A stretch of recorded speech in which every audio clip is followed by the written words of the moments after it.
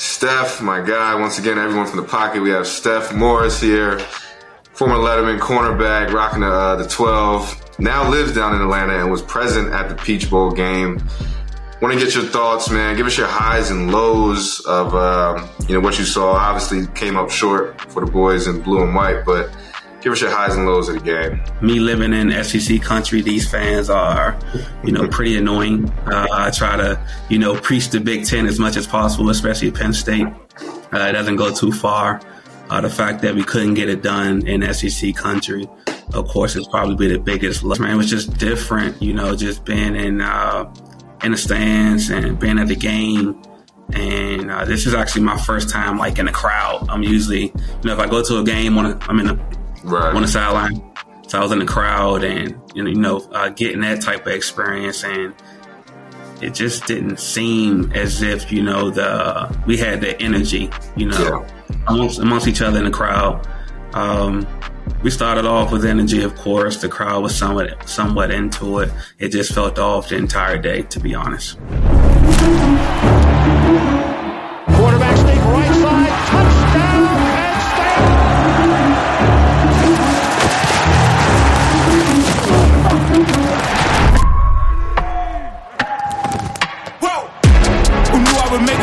What's up, everybody? If you are a college football fan like me, if you know a college football fan that's in your life, you need to go cop this shirt. New designs dropping all the time. It's the perfect gift with the holiday season coming around. If you don't have this thing, you're missing out. Great material, great fabric. I wear it all the time. Go get yours today. Welcome back to The Pocket with myself, Brandon Bell, Christian Hackenberg. Appreciate you guys. Happy New Year's to all. First pod of 2024. Brother, how you doing? I'm feeling all right. I'm feeling good outside of the Penn State football side of things, but, had a great New Year's. My wife and I had our night out. We got a sitter for the baby. So it was the first, I think, mom and dad night out. So it was a good way to kick in the new year. But dude, man, been a good year. Very happy with State Media, very happy with the pocket, doing this with you, man. So a little bit of reflecting on that, and excited for what 2024 in the future has. So, for sure, I can echo that. Maybe we end this off with a little reflections of the past year, but other than that, you touched on it. The Penn State side of us not feeling too great right now after the Peach Bowl, but New Year's, comes to New Year's 6 bowl games, playoffs. Obviously, Penn State first time in the Chick-fil-A Peach Bowl down in Atlanta. And, man, let's get into it. Obviously not the outcome we all wanted, but it was a big moment. And, there was a lot riding. I won't say there was a lot riding on it. We touched on it a few pods ago. I think it meant more to us. Maybe that's our bias. Obviously Ole Miss, Hotty Toddy would say the same thing. But, yeah. Where do you want to start off with this game? You want to start high, on the highs? Listen, man, I think when you just look at it like broad stroke, right? I'm gonna look at all the New Year's 6 bowls outside of the semifinal games, right? I think there's a lot of different moving parts that I think us as college football fans aren't necessarily as used to. I know the opt-out thing started back with Christian McCaffrey, and it's been around for a minute, but right. I feel like this year, and I don't know why, it just seemed to magnify things. Maybe it was the addition of the transfer portal, and we kind of touched on just the timing of how we open up the transfer portal, and it's so knee-jerk reactionary, and there's kids there, so they're not available for games. It's just, I feel like it was too many avenues open for kids not to play, and I think it affected all these games. And, us talking about the Penn State game specifically leading up to it, we only had Chop publicly not playing. Had some guys who declared for the draft, but we're going to play. And, I think that the communication, maybe for fans, at least it's been a theme in the mailbag, was lacking from that side of things. But, it's hard because, again, I could have never done it. I've said this a million times, but I understand why players make that decision. It sucks for fans. It really does. But like I said, I just feel like it really impacted games top to bottom. You look at the Florida State game. I don't know how much it really changes the outcome of that game, but it's not an absolute ass kicking on national television.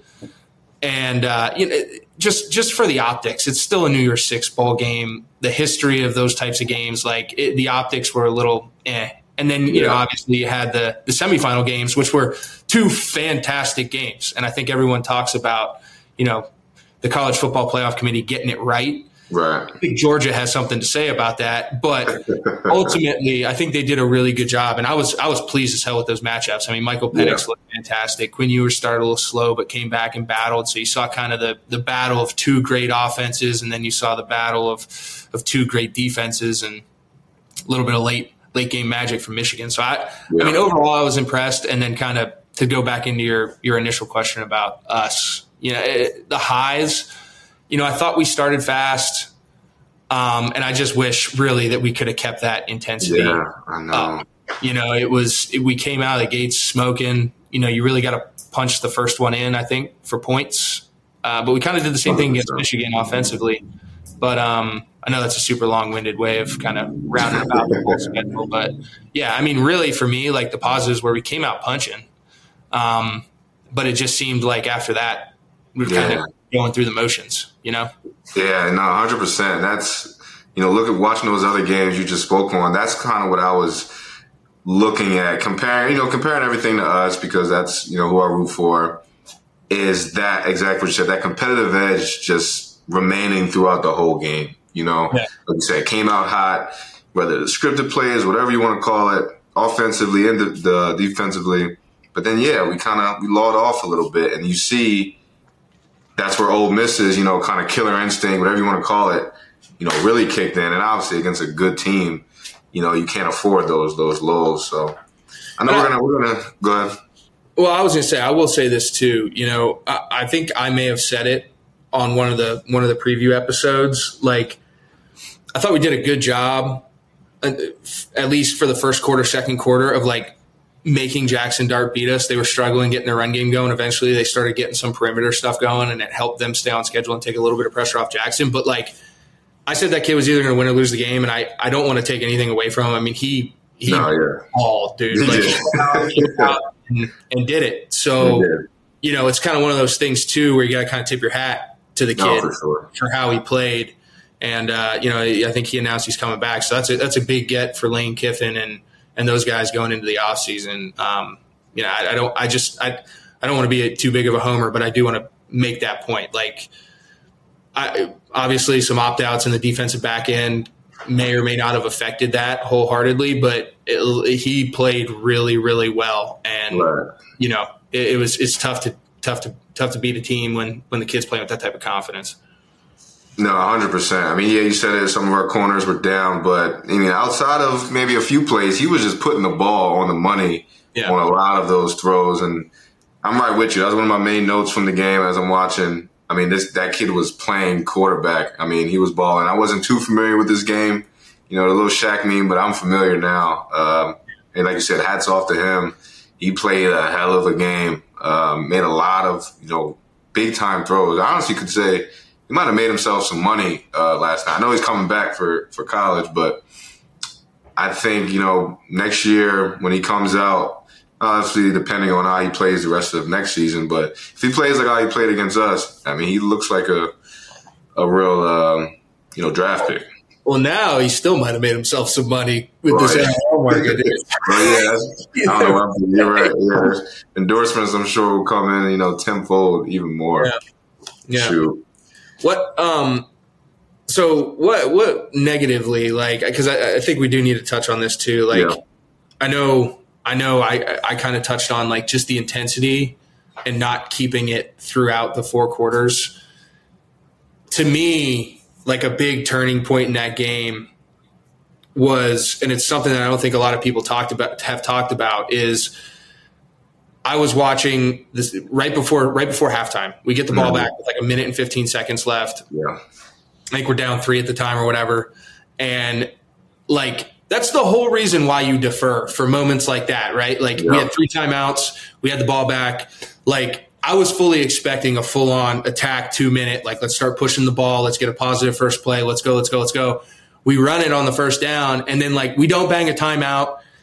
run 20 seconds off the clock. And it was just like, at that point, I was like, oh man, like, I was like, why are we not, like, why is it not any sense of urgency? Because you had a great opportunity to double up. You know what I mean? Right. You're getting the ball out of halftime. You're out of score. You never know what type of momentum that carries into halftime. And then, you know, consequently, we come out and go two, 3 and outs starting the second half. Like, that's just those like small momentum plays that I think we know as guys who've been in the locker room, been in games, been in the heat of the battle like that. Like, those types of things not only boost your offense's confidence, your defense's confidence, everybody, right? You're like, oh man, like, we won the game of football, the strategy of football. Like, we did exactly what we're supposed to do. Deferred, doubled up. Here we go. Completely different ball game heading into the second half.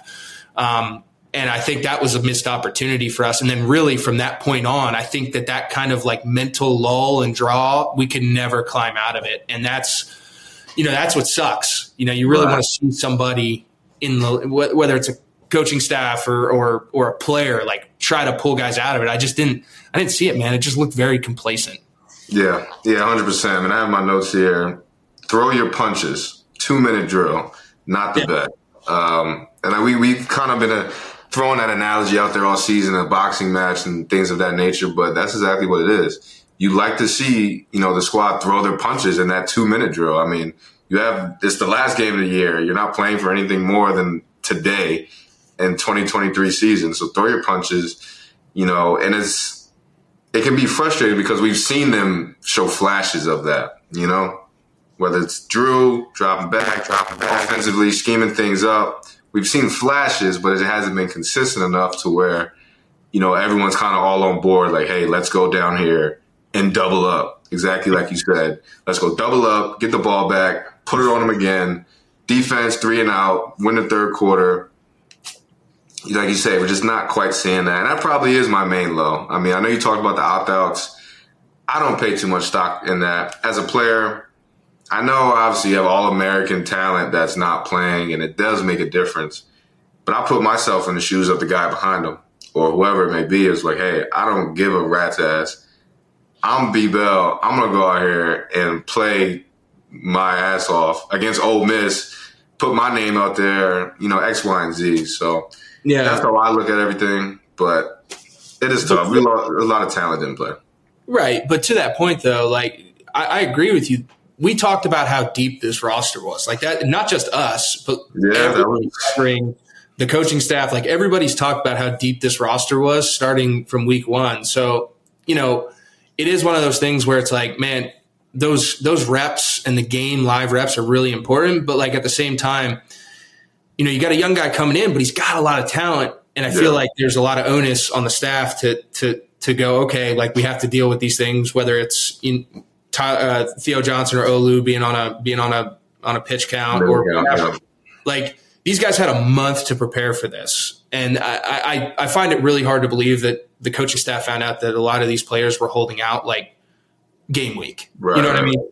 So with that being said, I don't have a problem with Coach Franklin keeping that tight to vest because I think there's probably some strategy with that. You know, sorry fans, but there's probably some strategy with that with Ole Miss, right? Like, we got to prepare for these guys. We got to prepare for these guys.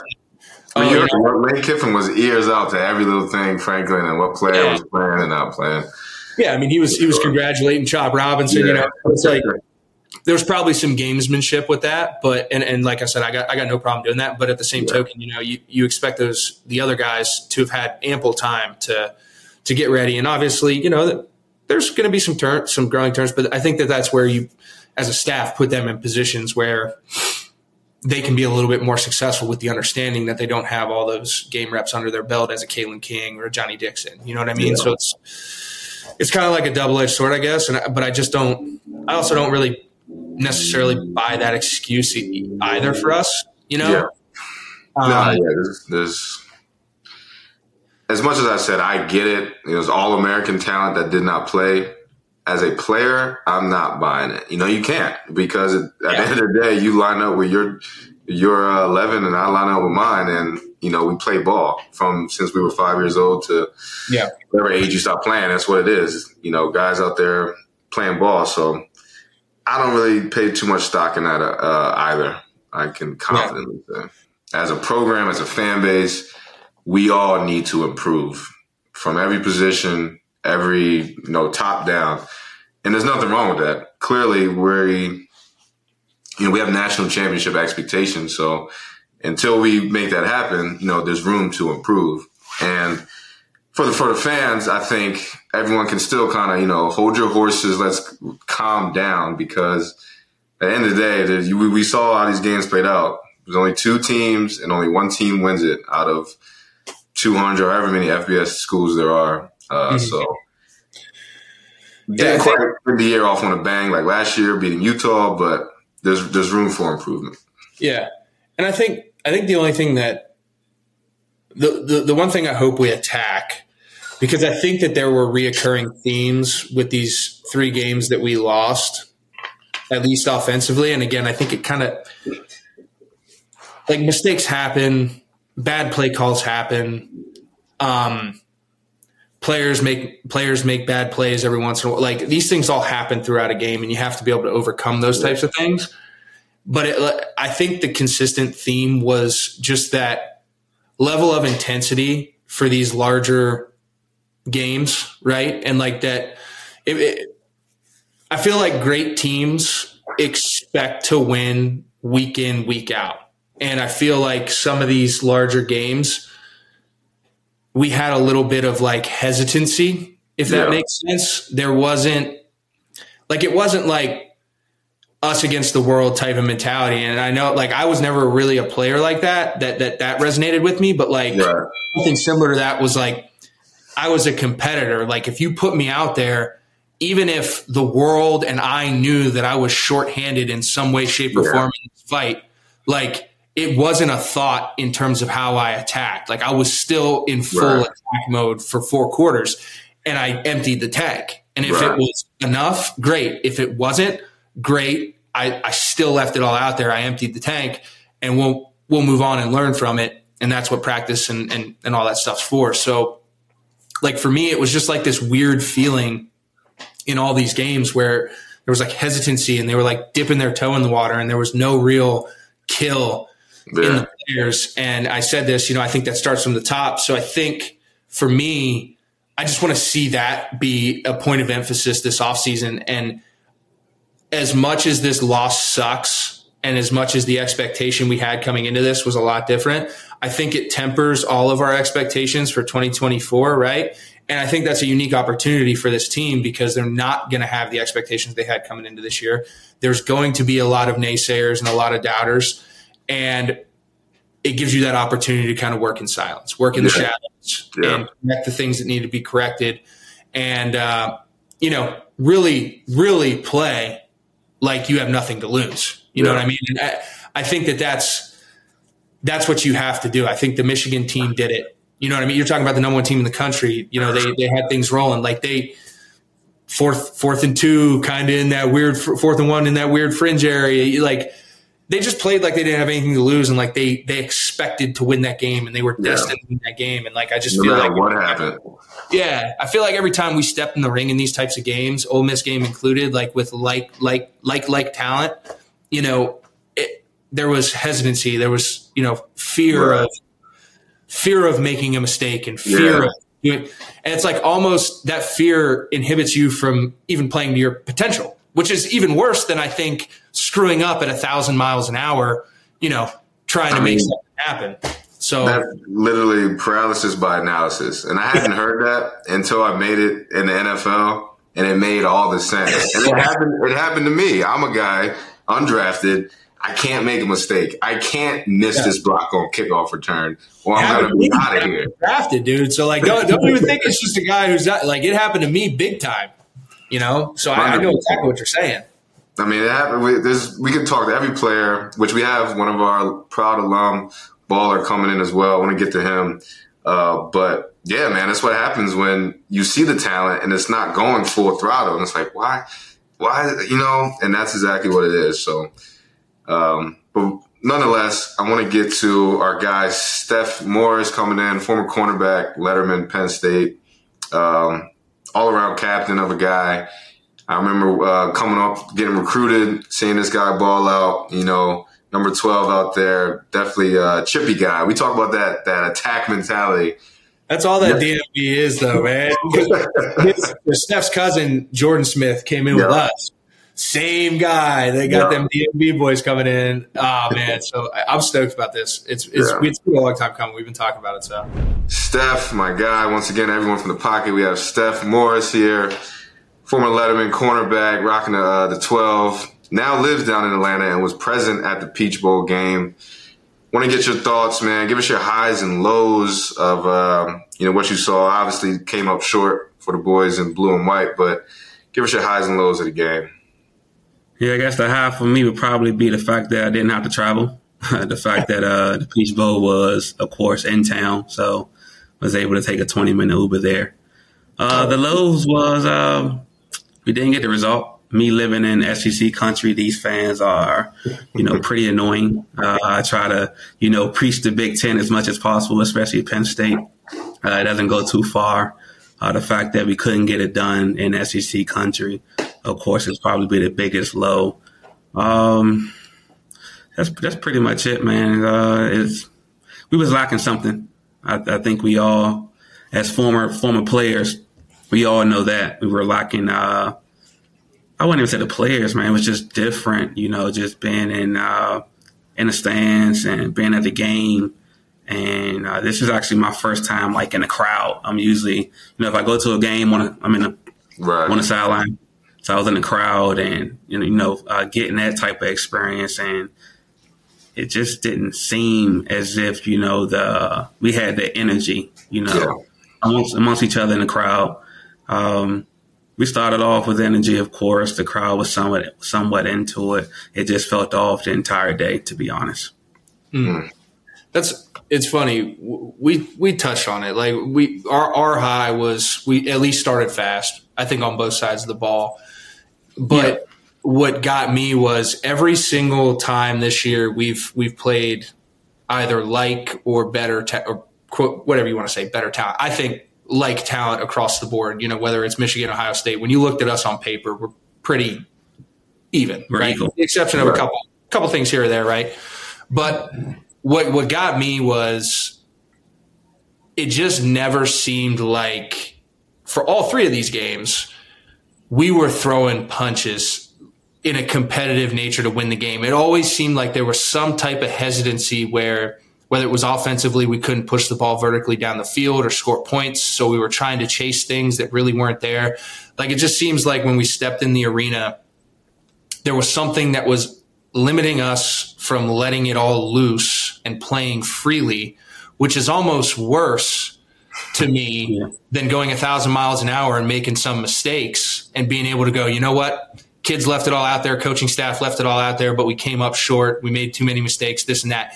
It's like, when I'm watching it as a former player and with the guys that I play with, like, we still would swing and run on E. And if we emptied the tank and it wasn't in our favor, it was kind of like, hey, they got us, right? Tip of the cap, go ahead. It just seems like in all three of these games, and that was the only theme that really bothered me this year, was there was some type of hesitancy, and you could read it with some of these guys. Like, I think Drew really wears it on his sleeve in these games, just me being a quarterback analyzing that position. But really this game, it felt like that. And to me, the turning point was that right before halftime, minute and like 15 seconds left, we had a chance to go down and double up, you know what I mean? Which is why you defer. Yeah.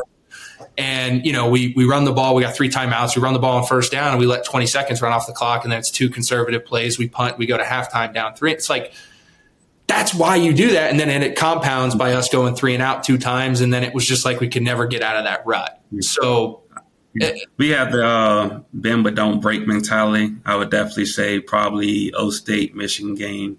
I kind of see why. You kind of want to keep it close. We got a top 5 defense. Let the other team make a mistake and let us capitalize. I think for this game specifically, the fact that we had, guys drop off for whatever reason. I think it's the game where you kind of just let it go. It's a bowl game. Of course, you want to come with the win, but you also want to see what exactly are we going to bring back next year, because the guys that's playing, those are the guys that's going to be there for spring ball, Yeah. So for me, I was more so looking to see Drew take the next step. And I get it. It's kind of tough when, you're lacking, just the explosive pieces on offense, more so in the hash and outside the numbers with the receivers. But I think this is a game where I really got to watch and just wanted to see him, just be the guy. I was blessed enough to play with some good quarterbacks, not even quarterbacks, just good players in general, where, they made people around you better, regardless of whether they were good, bad. They brought them to, the likeness of what they are.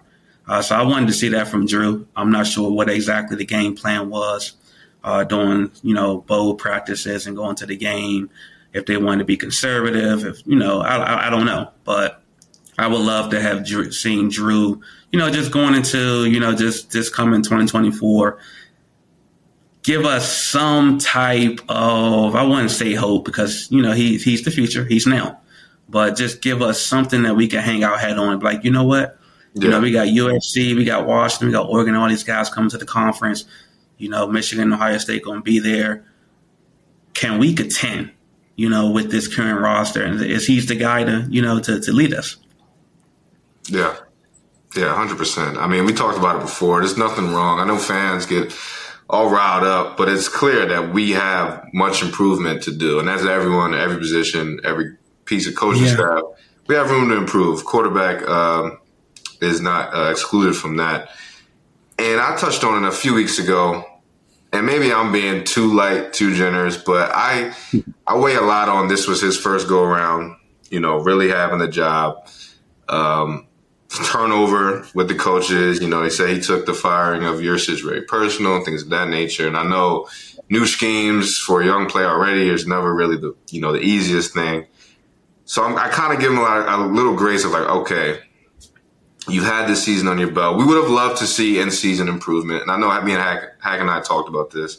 But it's like, okay, now you see what more you need to do. Because he just didn't know. You don't know what it takes to be a starting quarterback in the Big Ten with the pressure of really the entire country, because Penn State fans are everywhere, on your head, on your back. You don't know until you know. Yeah. Now he knows. And also playing up against, going against quarterbacks and these other teams. I take a lot of my lessons is learning from others' mistakes as well, not just your own, just watching the game. You're playing against a Jackson Dart, who we spoke on, who was lighting it up, who was doing the darn thing, like team on his back, throws are there, X, Y, and Z. So I look at that and I was like, okay, can he take all this knowledge he got from this year and turn it into, like you said, Big Ten is changing. You're the guy now. Unfortunately, there's no grace period. People don't give him grace like I do. There's no grace period of like, okay, it's his first year. No, Penn State needs to win now. And that's it's a win now mentality. What was that? Yeah, it's a win now mentality. And unfortunately, we're in a time period where you can't redshirt, if that makes sense. Even if you don't redshirt, you just don't have the time or luxury with NIL and, with these people spending this money to really sit or make excuses. Yeah. So I think that's more so where I'm coming from. Me playing in the past, we didn't have NIL. You guys neither. We didn't have these glorious 5 stars. I played under Joe Pa. So, he was big on, 3 stars, and we was getting it done with, far less talent than what this current roster have. So me being able to, when I got invited to a practice, and I think the biggest takeaway, because I went with Deion Butler, who's a former Letterman, and, the guys just kept saying, yeah, this guy here, he's 4'2", he's 4'3". Yeah, man, he can, he can bench this, he can bench that. And I'm just looking like, okay, but can he actually play football? Right. I think that's kind of maybe the motto now with this current Penn State team is, they're looking for guys that can, test off the wall. And I don't know. I'm just from that game, man, I didn't see a ton of like legit just football players. I see a lot of athletes, but at the end of the day, you got to be technically sound, and you got to be able to play football. Regardless, your ass can run a 4'2", 4'3", don't matter. And I'm speaking more so from a defensive back perspective. I get it. You know, we had some guys that opted out last minute. You know, you can just tell we was a little discombobulated on the back end, communication wise, which is normal.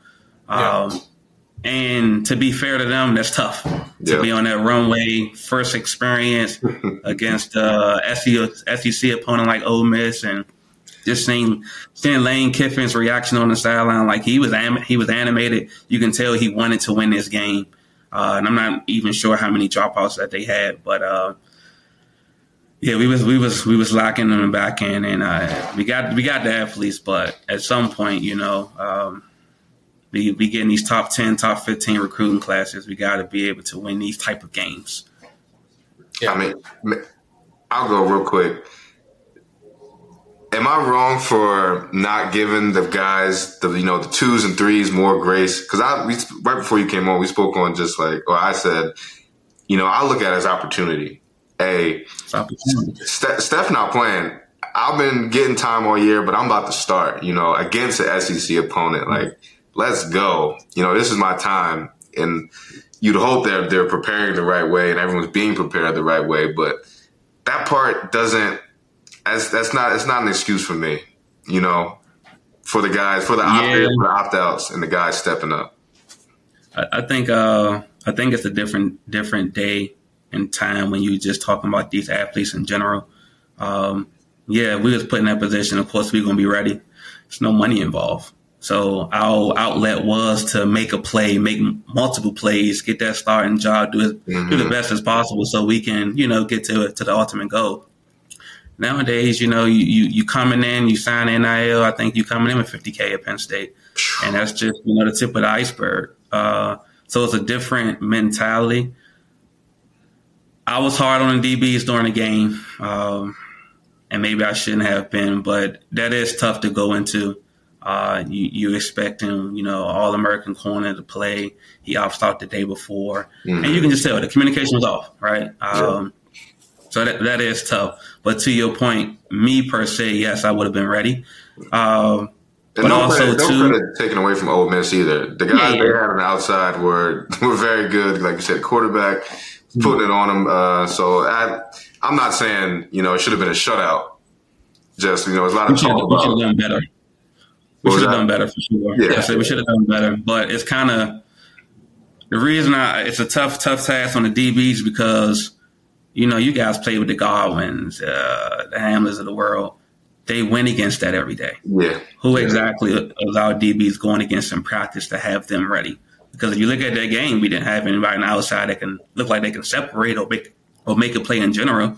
So that's why I think it's kind of a little tough for them younger guys to really prepare for what exactly Ole Miss had. Changing speed. Big difference. And I thought Kiffin did a great job from a presentation standpoint, right? Like he didn't just line up and, for the most part, I mean, they threw slants to 9 like it was their job. Yeah. Like outside of that, though, some of the schemes, the presentations, the motioning to bunch, and then getting a bunch of, to your point, like the stuff that you get as a veteran DB where you're like, oh, I saw this release before. This is what this means. Like these kids are just like, what's my rule? It's my rule. And, that's where you see the mistakes. And I thought Kiffin did a really good job of giving them 400 level presentation. And these kids are still, going to Econ 101 trying to figure it out, Yeah. But I know we lost Manny, and Manny is, he's going to live by the blitz, die by the blitz. We're going to play man, right? Yeah. But we don't have Manny. We got these young DBs. I would have loved from our coaching staff to help them out because, confidence is everything going into the offseason. And, I saw a lot of man-to-man still, as you mentioned. Kiffin did a great job to seeing exactly what we had with these motions. We're in man-to-man. I would have loved to have seen us, still send fire blitzes from a zone perspective. Just, we're struggling on the back end. Let's help these guys out. That way they can have zone eyes and they don't have to worry about so much of, going against, number 9, whoever the case may be. Yeah. So with that being said, Steph, give us a little life update, man. I think you're flying up and coaching high school ball with your pops, right? Yeah, I do that every week during the season. Of course, he's in Washington, D.C. I reside in Atlanta. Yep, so that's weekly. He's at Eastern Senior High School. I actually just left the NFL roughly about 8 months ago. I was with them for the past 8 years, managing all services as it relates to, just health, more so on the mental health side. I'm now in the IT field, handling like distribution to like global corporations with devices like Dell, Samsung, and that companies in Miami. So that's a quick update. Still got Prime Example. We got that both in DC as well as in Atlanta. Actually doing pretty well. Just the scope of Georgia is pretty competitive from a training perspective. Yeah. So I think I was a little more worried about that, bringing Prime Example to Georgia at first. But, cream always rises to the top. And I've been able to have a ton of success, early on with just training DBs from different high schools in different regions in the state. I was getting ready to say, for anyone that doesn't know, listening to this, give us a quick, you kind of said it right there, but I know we know what it is. Quick synopsis of what Prime Example, when you say Prime Example, what is that? Prime Example, man, Prime Example it's a mentorship program, but it's more so heavily involved in training. Mentorship would be more so from like myself or some of the guys who may come by and speak, like a Jordan Smith or Mark Gonzalez. I'm speaking to the guys that's in the DC area. It's more so I know what I can be by what I see, and I can see. I saw the results that Marcus Island did, what they put in, and I know exactly what I can be. But it's a mentorship program, training based, that resides in both DC as well as Atlanta.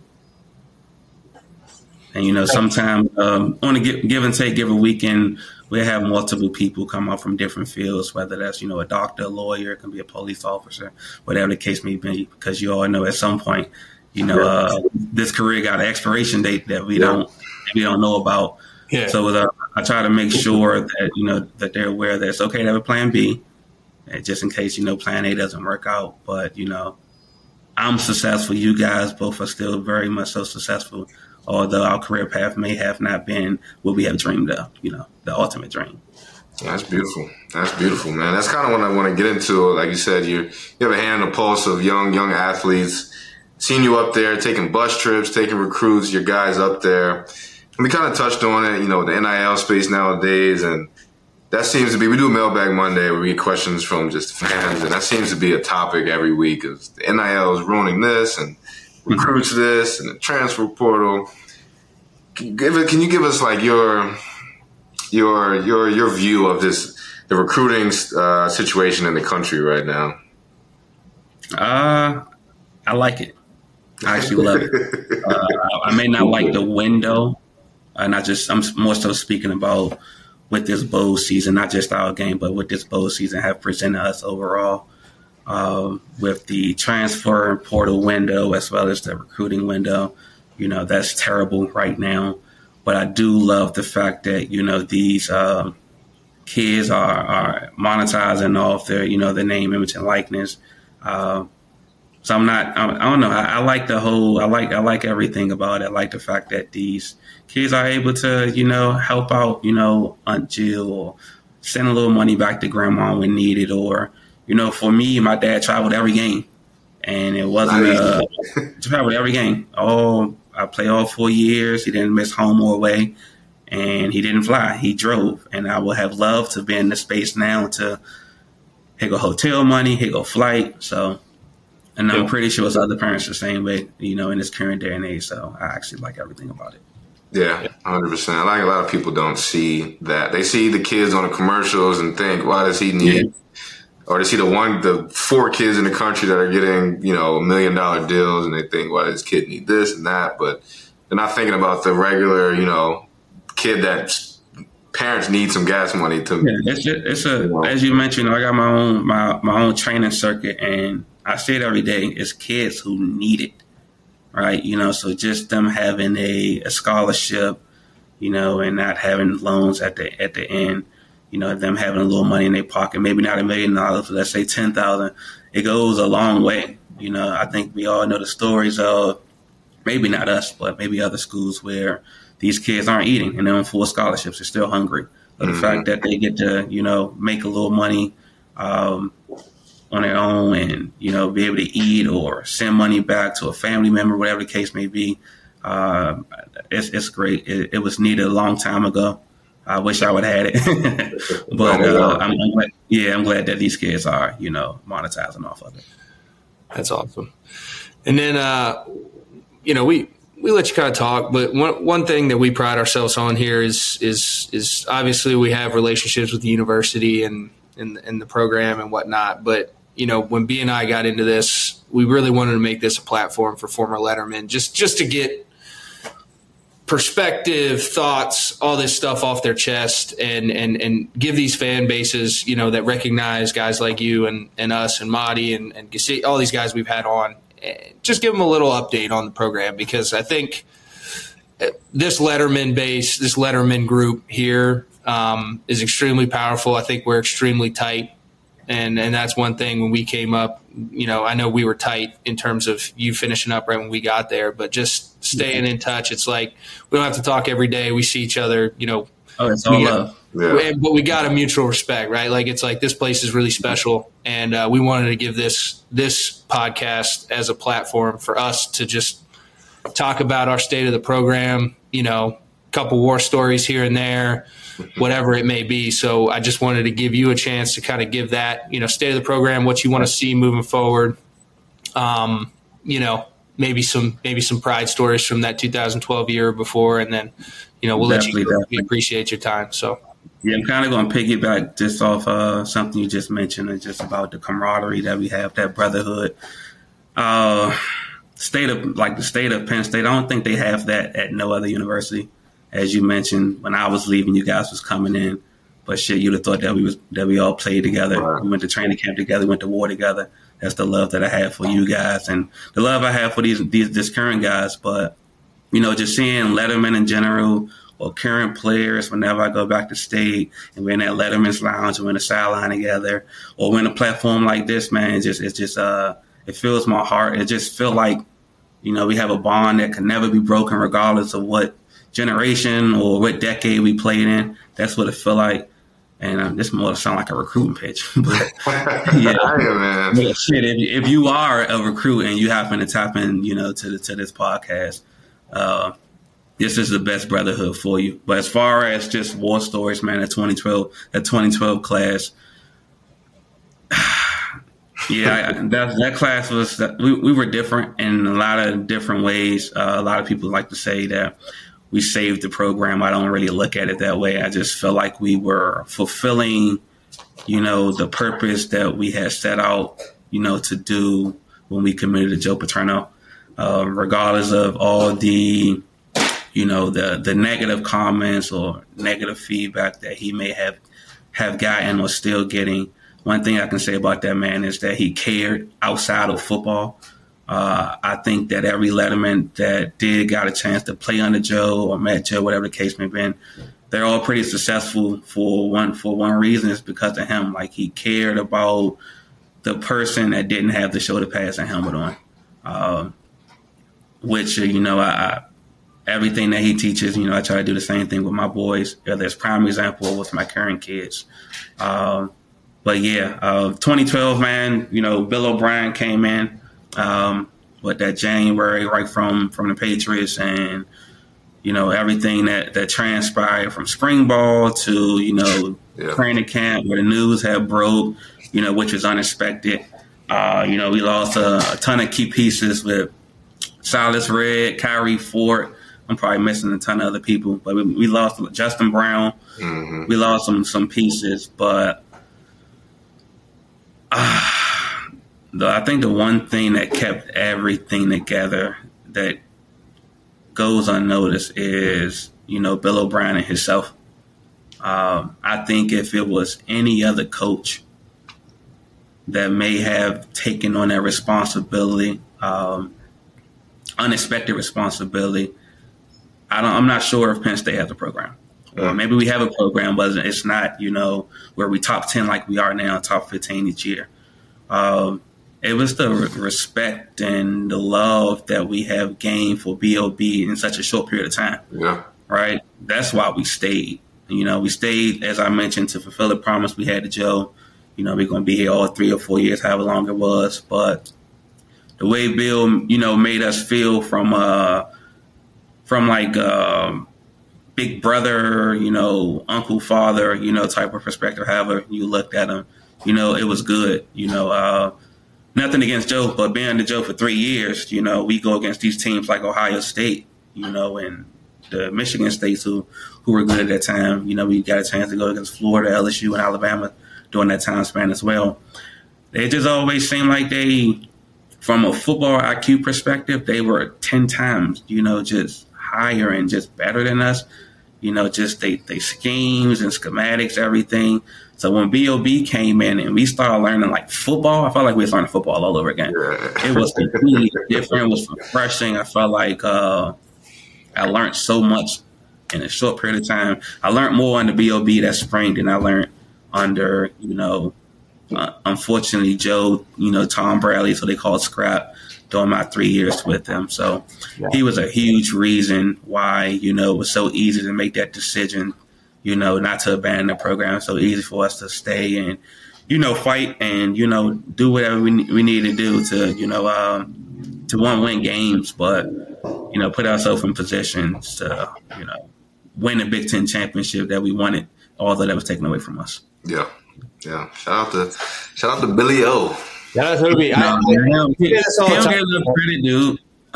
He don't get enough credit. I think probably now because I don't know his antics. Caught a lot of slack this past 2 weeks. Yeah, but one thing about Bill, he's gonna keep it real with you. I think that may be the disconnect now with just generation and our generation. Keep it that real now. Yeah, you just can't keep it that real, and the way he spoke to us and. He'll tell you, Steph, you ain't going first round, you ain't going second round, you 5'9", buck change. You made it, everyone can't take that now. And I think we just had a previous story where, Alabama's quarterback was told to change positions. And, I mean, it's working out for him. But as you mentioned, coaches these days just gotta walk on eggshells. Yeah. I say this all the time. I don't think Nick Saban could have done the job Bill did with that team. And then also, I said this to Marty, B and I have said this multiple times. Like, you guys set the standard for this 13 class, right? Like, I think we had the right group of kids that resonated from just the way we were brought up, the way we thought, the way we approached it. And, at least for me, I'm forever grateful for guys like you and Mods and McGloin and how you, again, you didn't even talk about it that much. You said it once, and then all of your actions throughout that entire season, the start was kind of shitty, and the way you guys finished, and we all, I think, were up at that Wisconsin game when you guys finished it, and like, it was just the best standard that could have been set from like you said, Big Brother, like from a Big Brother standpoint. We're like, man, like we have to fucking keep this thing going, dude. Like that was our thought process. So, bro, I loved it, man. We had a lot of alphas on that team. And I know people look at the main guys like the Martys, the Zordish of the world. But shit, man, Gerald Hodges, Jordan Hill. We got a good GM. We had a lot. But we had a lot of alphas on that team where, I felt like we'd have been good regardless of who was leading that ship. We had a lot of alphas. That's what we talked about it last week with Mike Gesicki. And I don't want to dive into it now because we had you long enough, but that's what it takes. I mean, for me, it's about the guys in the locker room grabbing it by the horns and saying, this is what we got to do. And I don't care how we got to do it. This is what we got to do. I'll just leave it at that. And then back to you feel like you're missing that with this current team, or? And that's what we're missing something.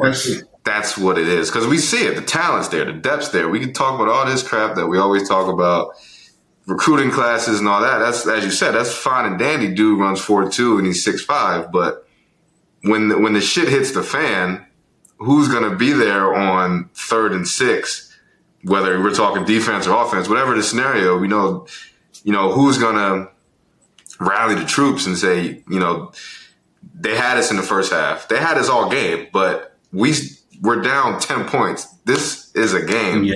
Let's do it. You know, I think, and it doesn't always have to be the quarterback. I know that's the face of the program, and you love to see it, but it doesn't always have to be the quarterback.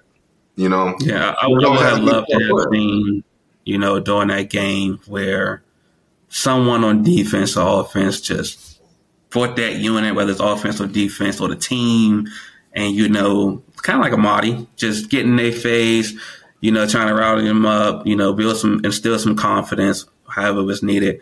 It could have happened. I didn't see it, but I would have loved to have seen that, you know, against Ohio State and Michigan, and especially against Ole Miss. Right. I mean, those are the games you needed. I think that's it. I think this offseason they need to find a couple war daddies who want the ball as the clock's expiring and they want to take that last shot. Yeah. And they need to find it. And I hope that this offseason with Chuck and those guys, they find those guys and they understand that you can lead by example all you want, but there's times where you gotta rally the troops, and then you gotta be the guy to go make a play and do what you were saying, where you make everybody else around you better. You make that play. It doesn't matter what play's called. It doesn't matter who's lined up where. You're the guy that grabs the bull by the horns and makes a play, because football is unique. You can't do that for 4 quarters now. There might be 2 or 3 guys on the planet that have ever played the game who could do it whenever they wanted to for 4 quarters. But guys who are special do it when they need it. And I thought that, to your point, that's something that for 2024, you know, I think needs to change. So we did. Like I said, man, that 2012 class, we had a lot of alphas. And probably classes before that, and I'm pretty sure, you know, your teams as well. But we need guys that's not afraid, you know, to let Drew, and I'm not picking on Drew by any chance. Drew's the guy right now. Right. You take the shit as quarterback. Yeah, get your shit together. I know, you know, I can do the same with Marty, G, Jordan Hill, to the point where, like, if you're not getting to your damn hook curl, I won't let you know. And they do the same thing with me. And no matter who was the captain of the team, nothing like that. We need guys like that where we hold everyone accountable. Yeah, that's pretty sure your team, and I know we had that on ours. That's what I was going to say to Hack's point. Those war daddies, and I learned this in the league, there's guys on the team that maybe are afraid to step into that light. And I'm here to tell you now, even if you're an incoming freshman, you may catch some slack in the beginning, like, yo, who the hell are you? But if you got it, you got it. If you can galvanize the guys, you got it. Obviously, you have to back it up in your play, as Hack said. But don't be afraid to be that guy if you feel it in your spirit, because I was there at one point. Like, I want to say something, you know. I haven't made enough plays yet. Now it's money. Oh, these guys are making more money than me, or whoever. You know, I'm sure that all plays a part. But when it comes to being on the field, don't be afraid to be that guy. I know there's some guys. I've spoken to a good amount of guys. Don't be afraid to be that guy. And as your point, you said too, maybe there's a star player that isn't that guy, and you feel like, you know, you don't play as much. If you need to tell him, bro, get in your gap, or you got to kick out, whatever, don't be afraid to say it, because we all got to roll. We're all rolling in the same way. Yeah, we got, you know, one goal, and that's the win. Yeah, exactly. You know, win the day, win a play, win a rep, whatever the case may be, whatever it looks like during that time frame. But no one should be afraid to, you know, tell Hack to get his shit together if you need to. Right. Steph, man, we appreciate you. Man, this is definitely going to have you back. Got to have you back. And as we get to this 2024 season, we got a long year, folks. Hack and I can be here every Monday, Tuesday. So you know, a lot to talk about, more alumni, more dogs, more alphas to kind of preach on what needs to be done. So appreciate you, brother. Best of luck. Be safe in your travels, and wish you a prosperous 24. Thank you, man. Happy New Year. Thanks for having me on. That was our guy, Steph Morris. Can't say enough about him, bro. He's one of the best, and like you said, we'll definitely have to get him back. But that was good stuff, top to bottom. Love what he's doing with Prime Example. Love his opinions on the team. He's a very knowledgeable guy, and you know, I appreciated that conversation. So, definitely. With that, we've chewed up quite some time, but as I promised in the mailbag, we're gonna get into this one. So we're gonna jump straight to it because there's pretty lengthy ones, and I'm sorry for you guys trying to listen to this on your commute to work. That may be an hour. You may have to carry this over into your commute back home. So yeah, there we go. B, how about I'll handle Twitter. Cool. You handle Instagram. I'll jump on Twitter first here and grab from some of these beginning ones because kick it off. I appreciate the back and forth, by the way, as well. I mean, there's some good lengthy conversations going into the comments on IG, on X. Sorry, not Twitter. I've misspoken again. On X, formerly known as Twitter. You know, just the back and forth. This is what we're looking for. We really appreciate it. But let me find my guy here. Mike Scatena. At Mike Scatena. If I said that wrong, I apologize again. My mom was an English teacher, but I didn't really quite get all that. Offensively, what are the biggest areas of improvement necessary? Route concepts, adaptability, coaching, meaning execution of or something else. And then defensively, how worried should we be about the corner spot? Is there enough time for them to develop? Was this a Dex at DC problem? It's a good one. Yeah.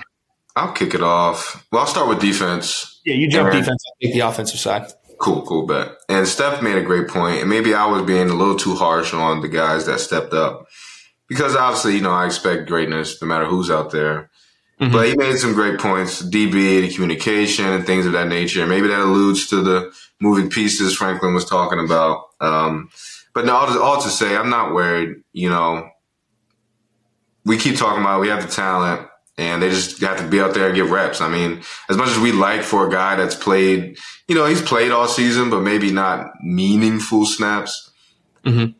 As much as we'd like him to just, plug and play and be, the next Joey Porter Jr. or whoever, it doesn't really happen like that. I can speak from my own experience. I started the last game of freshman year against Wisconsin, and I was out there just flying around, making plays. But, at the end of the game, Coach Butler, I remember him saying, I know you didn't know what the hell you were doing, but so I don't put too much stock. I'm not worried about those guys at all. These snaps that they got are invaluable. I'll say that. Yeah. These corners will never forget number 9 from Ole Miss and how he moved and the things he did to get open. That only bode well for the future. And obviously they have to hone in.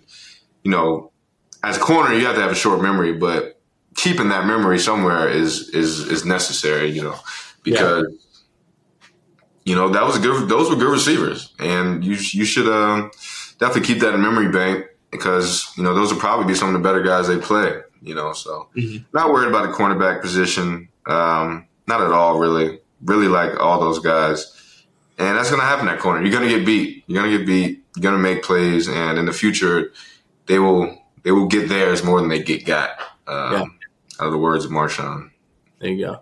And I'll echo. I think that there's plenty of time for them to develop. You got spring, you got training camp. I think it's going to be important to make those as competitive as possible. But I think that there's plenty of time. And then with the Dex at DC thing, what you got anything on that, B?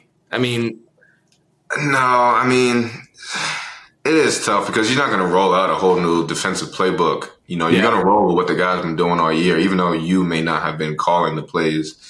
That's not really going to change. And I know we said we like to, maybe I would say this is why I'm not a big proponent of the heavy blitz. And I've been kind of saying that for the past 2 years, but me myself, I kind of like a little bit of read reaction, but I don't pay too much stock in the Dex being DC. Yeah. The same playbook. Guys just have to be ready to step up when the number's called, and obviously, the more reps, the better they'll be. Yeah. And then I'll jump on the offensive side. I think the biggest area of improvement, and I think should be a major focus for Andy Koltanecki, and I heard one of his interviews, him talking about it. He talks about being a teacher and then, making sure he maximizes what his players do well and putting them in positions to be successful, which I cannot echo how much I loved hearing that, because I think that that's obviously an extremely fundamental concept, but one that oftentimes gets overlooked by coaches every year and ultimately results in them either being fired or, reevaluating things. So, I'm happy that he has that baseline. And I think that is going to be huge, because I've said it all year, our receiving room caught a lot of slack, right? And just because we didn't have a guy who can line up and win 8-9 times out of 10 one-on-one and separate in those types of settings doesn't mean that we don't have a deep, talented room. I think we do. I think we have some kids who can play there. But I think just their strengths didn't necessarily match what we were trying to do in terms of creating explosive plays. We ran post over a gazillion times off of play action. We ran just straight up go routes and chucked it up a gazillion times. Like, that's not their strong suit. And I think AK's job this offseason is finding out what pieces he has, because there is still some potential from the transfer portal. And I, may or may not be hinting at a kid from the guys wearing scarlet and gray, but there may be some pieces that help with that. But ultimately, I think it's going to be about finding what these guys do well, what Drew sees well, and putting them in positions where they can be successful, given what they do. So for me, I think that from a concept standpoint, from an adaptability standpoint, all that, I think that is the most important thing. Yeah. Because again, when it comes to talent gathering, we're there now. It's just about execution. And I think that there's times where they needed to execute better and better and so on and so forth. Right. But I mentioned there always is going to be that. So, for me, I think as a coaching staff, you just have to eliminate that eliminate the coaching concepts and the coaching in terms of how they put these kids in positions as an excuse, right? And then you can really get to the root cause of some of these issues from an execution standpoint. And just to echo something you said earlier about, we're talking about Jackson Dart and those guys getting in a rhythm. And we've talked about it all year with opposing quarterbacks and opposing teams. Obviously, quarterback needs to get in a rhythm, but that comes hand in hand with getting maybe your top two receivers in rhythm as well. Like you said, it's not post over, but a simple hitch, quick release, get the ball in his hands. He feels it, he gets hit. That can get a guy going a little bit to where you're more advantageous to throw to one-on-one or whatever it may be. So that's kind of riding the hot hand. That's what you said. Jackson Dart guys and Lane Kiffin, they started riding the hot hand. Obviously, we had young corners, their best receiver, that goes a long way. So I'll roll that question kind of into this one. Kind of makes sense.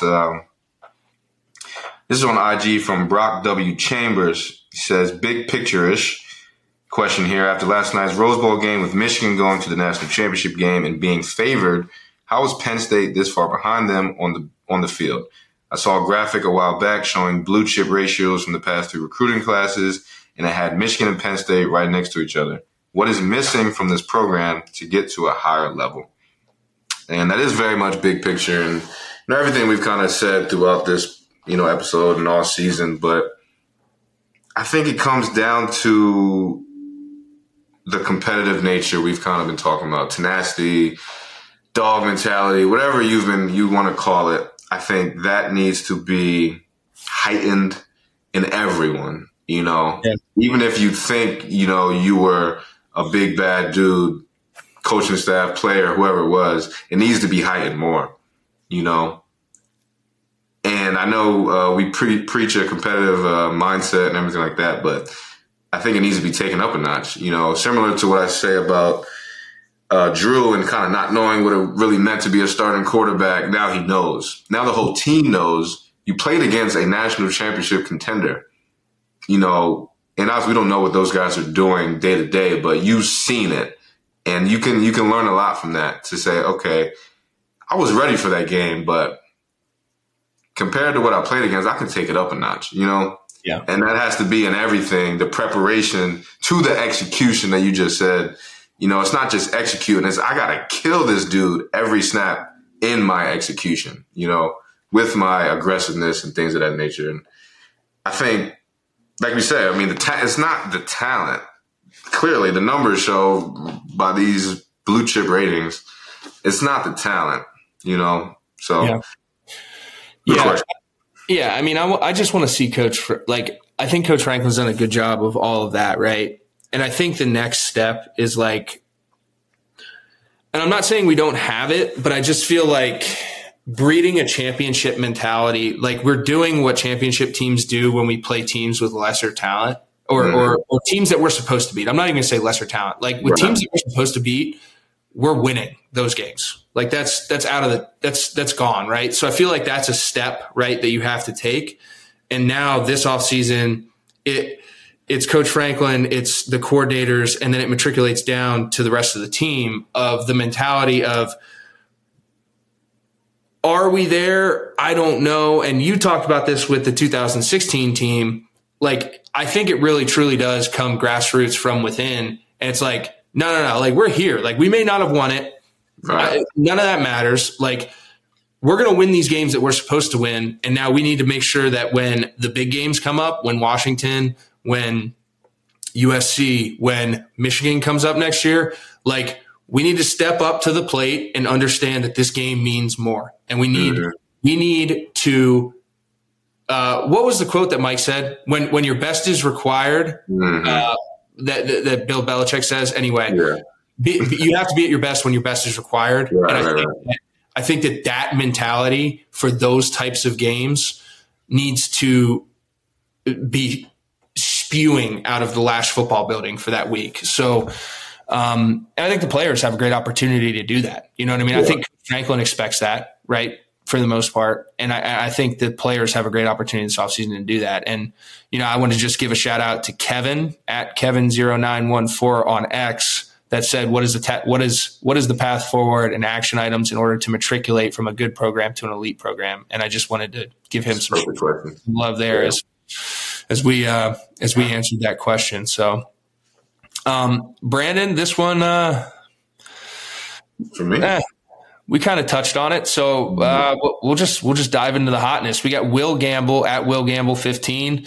How big of a problem is Drew? He seemingly hasn't developed at all this year and actually seemed to regress in the Peach Bowl.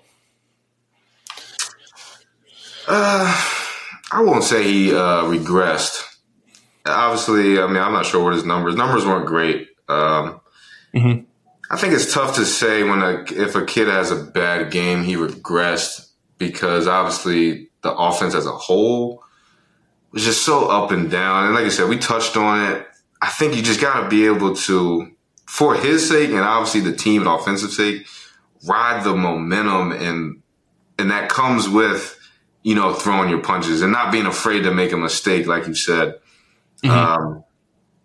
Because, you know, no one's expecting him to go 50 for 50 and complete every pass. But when I watch the competing teams all week, you know, the playoff teams and the other New Year's bowl games, and I know you can talk more into this. I'm no QB guru, but there's something about taking that hitch step and just driving the ball down the middle. Obviously, you know, there's accuracy, putting it at a certain place, but I don't, you know, just letting it rip to a certain degree. It's just let it rip. He does it sometimes. And that's, you know, we see it and it's like, okay, that was a strike. He just threw a strike over the middle of Tyler Warren on a bang aid or whatever, dig route. And it's not always gonna be open. You've seen that. It's not always gonna be pretty. And maybe that's somewhere he can progress from the coach's standpoint of like, is how we're practicing, you know, is it too pretty for him? You know, do we need to muddy it up and kind of, I know we've touched on this, like, you know, the guy's not going to break open free and have a ton of separation. Yeah, we hope it happens, but in practice, we need to, you know, make it more game-like simulation, put it that way. And obviously, we don't know what's going on in practice, but I think that's where we can see he can see strides made And then it comes down to his mechanics and all that. I'm not getting into all that, but it goes hand in hand. I think technically he's fine. I mean, listen, my biggest thing with Drew is like we haven't seen him win a game for us. Like truly single-handedly win a game for us. Like he hasn't had the opportunities he's had have been against really good football teams, and that kind of sucks because it does. But like I think when you're looking at a guy like that and the expectations and all that stuff, like it goes back to that mentality of like it may not be the fourth quarter, it may not be the last 5 minutes of the game, it may be a drive in the second quarter where you're coming out well, or we'll use the Peach Bowl for an example. Coming out of halftime after you didn't really do what you were supposed to do before half in terms of the opportunity you had, and you go 3 and out. Like there's certain points in a game where you create a spark, you lead a big drive, you make a big time throw that results in a touchdown or something like that. And it just breeds energy into the offense. And I feel like every opportunity he had this year to do that, it didn't necessarily work, right? Like some of them were in kind of cleanup time. So I just really want to, for him, like obviously not press it. And I hope that we're not in a ton of those situations, but like those are the types of things that get stripes with not just your coaching staff, but more importantly with the other guys on the team, right? Yeah. I mean, you could probably talk about it. I can think of a couple games that I had where, I may not have been playing great, but then there was 3 or 4 drives that got me in rhythm, and then it was on. And I felt like you guys started playing better and back and forth. Like I'm just trying to think of those moments where it's like you put on the war daddy hat at that position and you're no longer just the quiet, rosy cheeked kid that just does his job and smiles. You know what I mean? Like you have a little trick to you. So I think that's where his growth can be, right? Because it is, to your point, it is going to be imperfect. And like, like I said, there's no like elevator to the top, right? Like you have to take the stairs.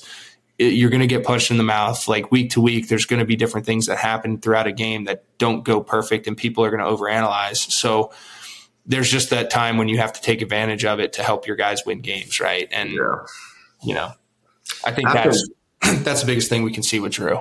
And no plays may jump off to you because I think they're not big plays. Obviously, you had a deep ball touchdown. It's always a great play. But I think those plays that you're talking about are the 2nd and 6 slants that you rip in there or whatever. It's more of a simple play. But once again, you get the receiver in rhythm. You get the tight end in rhythm. You get the coaching staff who's calling the plays in rhythm. You always said, Drew and the OC have to be like this. To where he's feeling what you're feeling, and like, okay, I'm going to get this kid moving now. I'm going to get him moving, get a little pass here.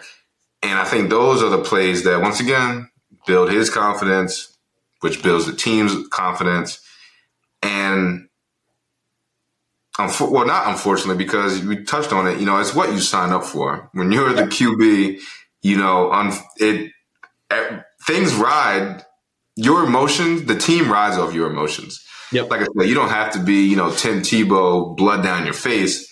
But, when you let a ball rip, whether it's incomplete or not, obviously with accuracy, but there's still something to kind of just throwing your punches. You're not going to hit every one.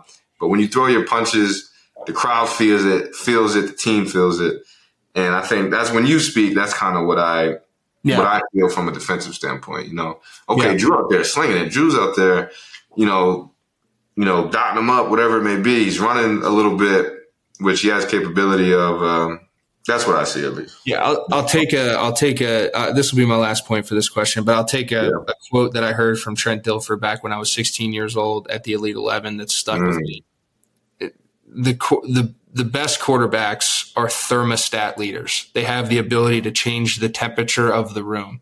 And it may be with a throw. It may be with your leadership qualities. It may be with something, but they are like a thermostat, and they have that power within the team across the board to change the temperature of the room when it's needed.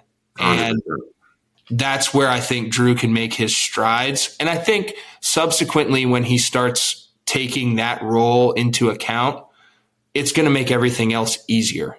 Yeah. You know what I mean?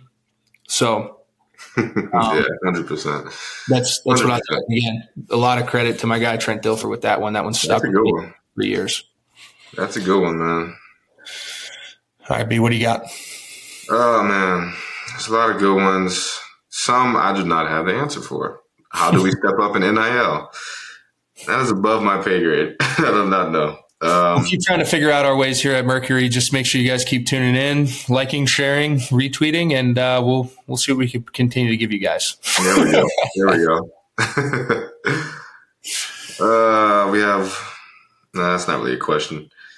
To anyone that's kind of, and I'm not, throwing punches at you, but we get a lot of things about the landscape of college football and what it's turning into. One, we do not have any control of that. Two, there's no indication that it is going remotely anywhere back to what it was. So you got to buckle up and go for the ride like everyone else. It's part of what I think makes college football so fun to watch. Whether you're a fan, super fan like we all are, I mean, it's a journey. This is a journey.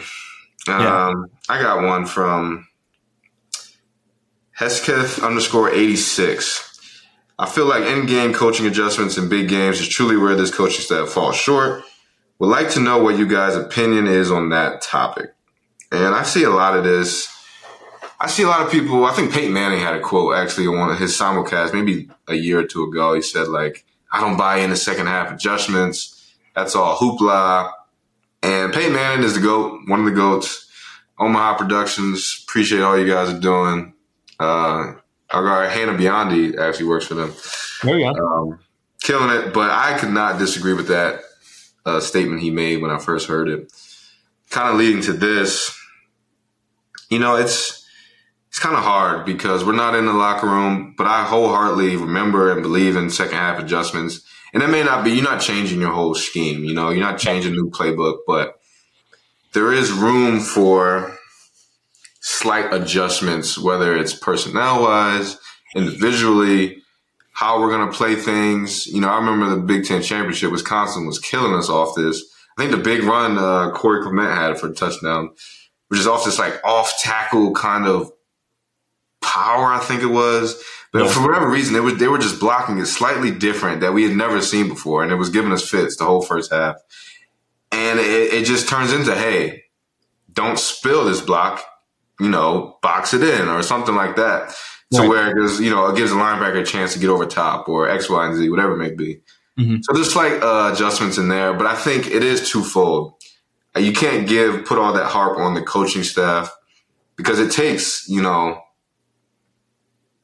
don't want to say high IQ, but players and coaches to be on the same page enough to make those slight adjustments. I'll say that. And it's not always the case. I don't know. It's not always the case. I'll just say that. You can't always just say, hey, do this now. Even though we practiced this all week, I want you to do this. We were doing 2 weeks ago.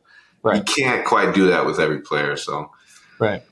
I'm sure adjustments are happening, but, I think it's maybe at a smaller level than we'd be able to notice. Yeah. I think what I'm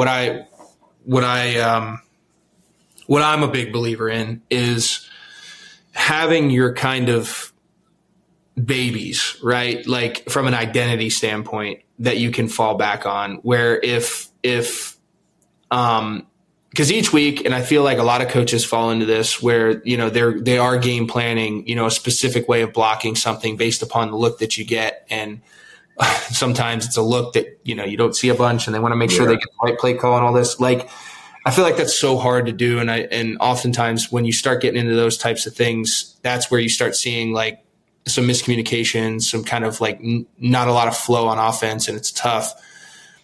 I'm just a firm believer in like your adjustments might be, okay, this is what they're giving us. It's not what we expected. We had a whole game plan written up for this.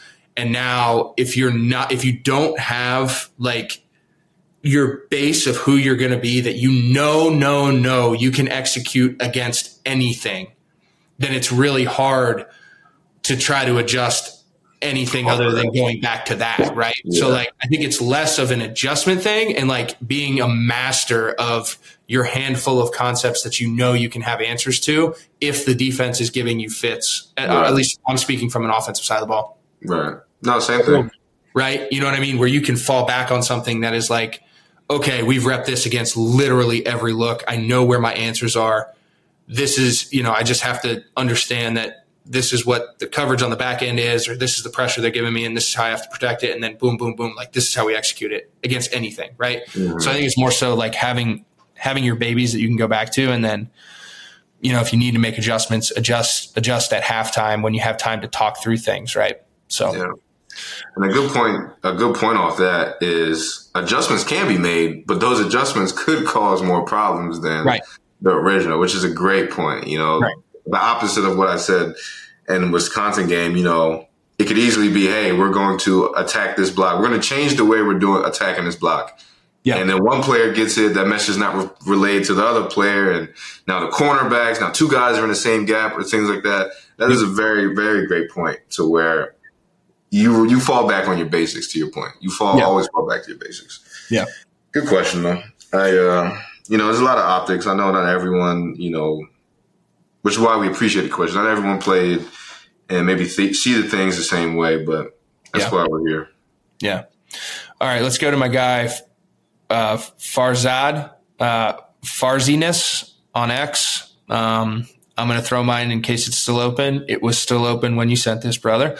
What's the bigger missing piece for Penn State football? Leadership from Franklin or leadership from the players? We've talked about this a little bit, but I think it's something that we can just hammer home really quick and give my guy some love. Man, there's no one finger to point. There's no finger to point. Leadership comes from everyone in small different ways. Like we said, I'm always going to lean a little more to the players because, coaches always say, we love to be out there. And that's how I feel, as a viewer now. It's, this is also for any player, guys that listen that may think we're being harsh. It's not that. We come from love because we want the success for you. Because like we said with Steph, we literally are an extension of you to a certain point. So, we want to see guys grab it by the horns and take ownership of the team. And I think all coaches want that too. Coaches can only take you so far. This is what I believe in. Put you in the right positions on the field, yes. But even on the field and everything else, it's on you guys, man. It's on the players to take reins on what you want to do. How, the game tape is your resume. What you're going to put out there is ultimately your name on it, is my opinion. Sorry, somebody reference your mustache in the comment. I won't say. yeah, I love the mustache, dude. I'm gonna keep it for 2 more weeks, and then it's two more. 2 more weeks. Yep. Okay. Yep. You get the last 2. Rip them from IG. The last 2. Transfer portal stuff. I mean, I can't quite touch on. I mean, we don't know what the aggressiveness of it is. Are we offering every single one? Is it selective? I know we see a few names out there, but that's tricky, really, in my opinion. Yeah. Who knows? I'll go with Collins J 1967. Ultimately, he says he believes, in his opinion, to beat elite teams, you have to have a mobile quarterback. I don't wholeheartedly agree with that. I think you need to be athletic, and I think Drew is athletic enough. We've seen him move. I don't think you need to. Now, I will say, I've been saying this all year, a few of these zone reads, he just has to keep. If we're going to keep that going, he has to keep it, just for tape's sake. I mean, and it may be a 4th and 1 where they least expected he keeps it, but I'm tired of seeing these crashing ends just, go straight to the dive or the zone. Take away the backside A-gap cut. Yeah, I mean, yep. More times than not, he could easily probably truck some of these DNs. Drew's a big boy. Big cat. If he really wanted to. You want to give your opinion on that? Yeah, I mean, I don't think that. I don't necessarily buy that. I agree with you. I mean, and the thing is like the whole like athletic thing. Like, I'd say 99% of these kids are way more athletic than anyone really thinks. Yeah. Even the pocket passers with air quotes. So, yeah, I mean, does a mobile quarterback help? Does it cause different problems? For sure, right? It definitely does. But I don't think it's like in order to have success, you have to be that. I mean, look at Michael Penix and look at Quinn Ewers. Like they're great throwers of the football. That's what they do. If they use their legs, they use their legs to extend the play, to make plays with their arms, right? Like, and then you have guys like Jalen Milroe who are really athletic threats, and that's one thing, and whatever, right? But there's not a ton of Michael Vicks walking around the face of the earth, so it's like, I don't quite buy that. I think Drew's athletic enough, and to your point, B, I think that there's things that we can do from a scheme standpoint that can help alleviate those problems, or present more problems for the defense in the case that you. Yeah, that's all I really got. I mean, a lot of these things we touched on in some form or fashion. A lot of people are just kind of venting, which I get.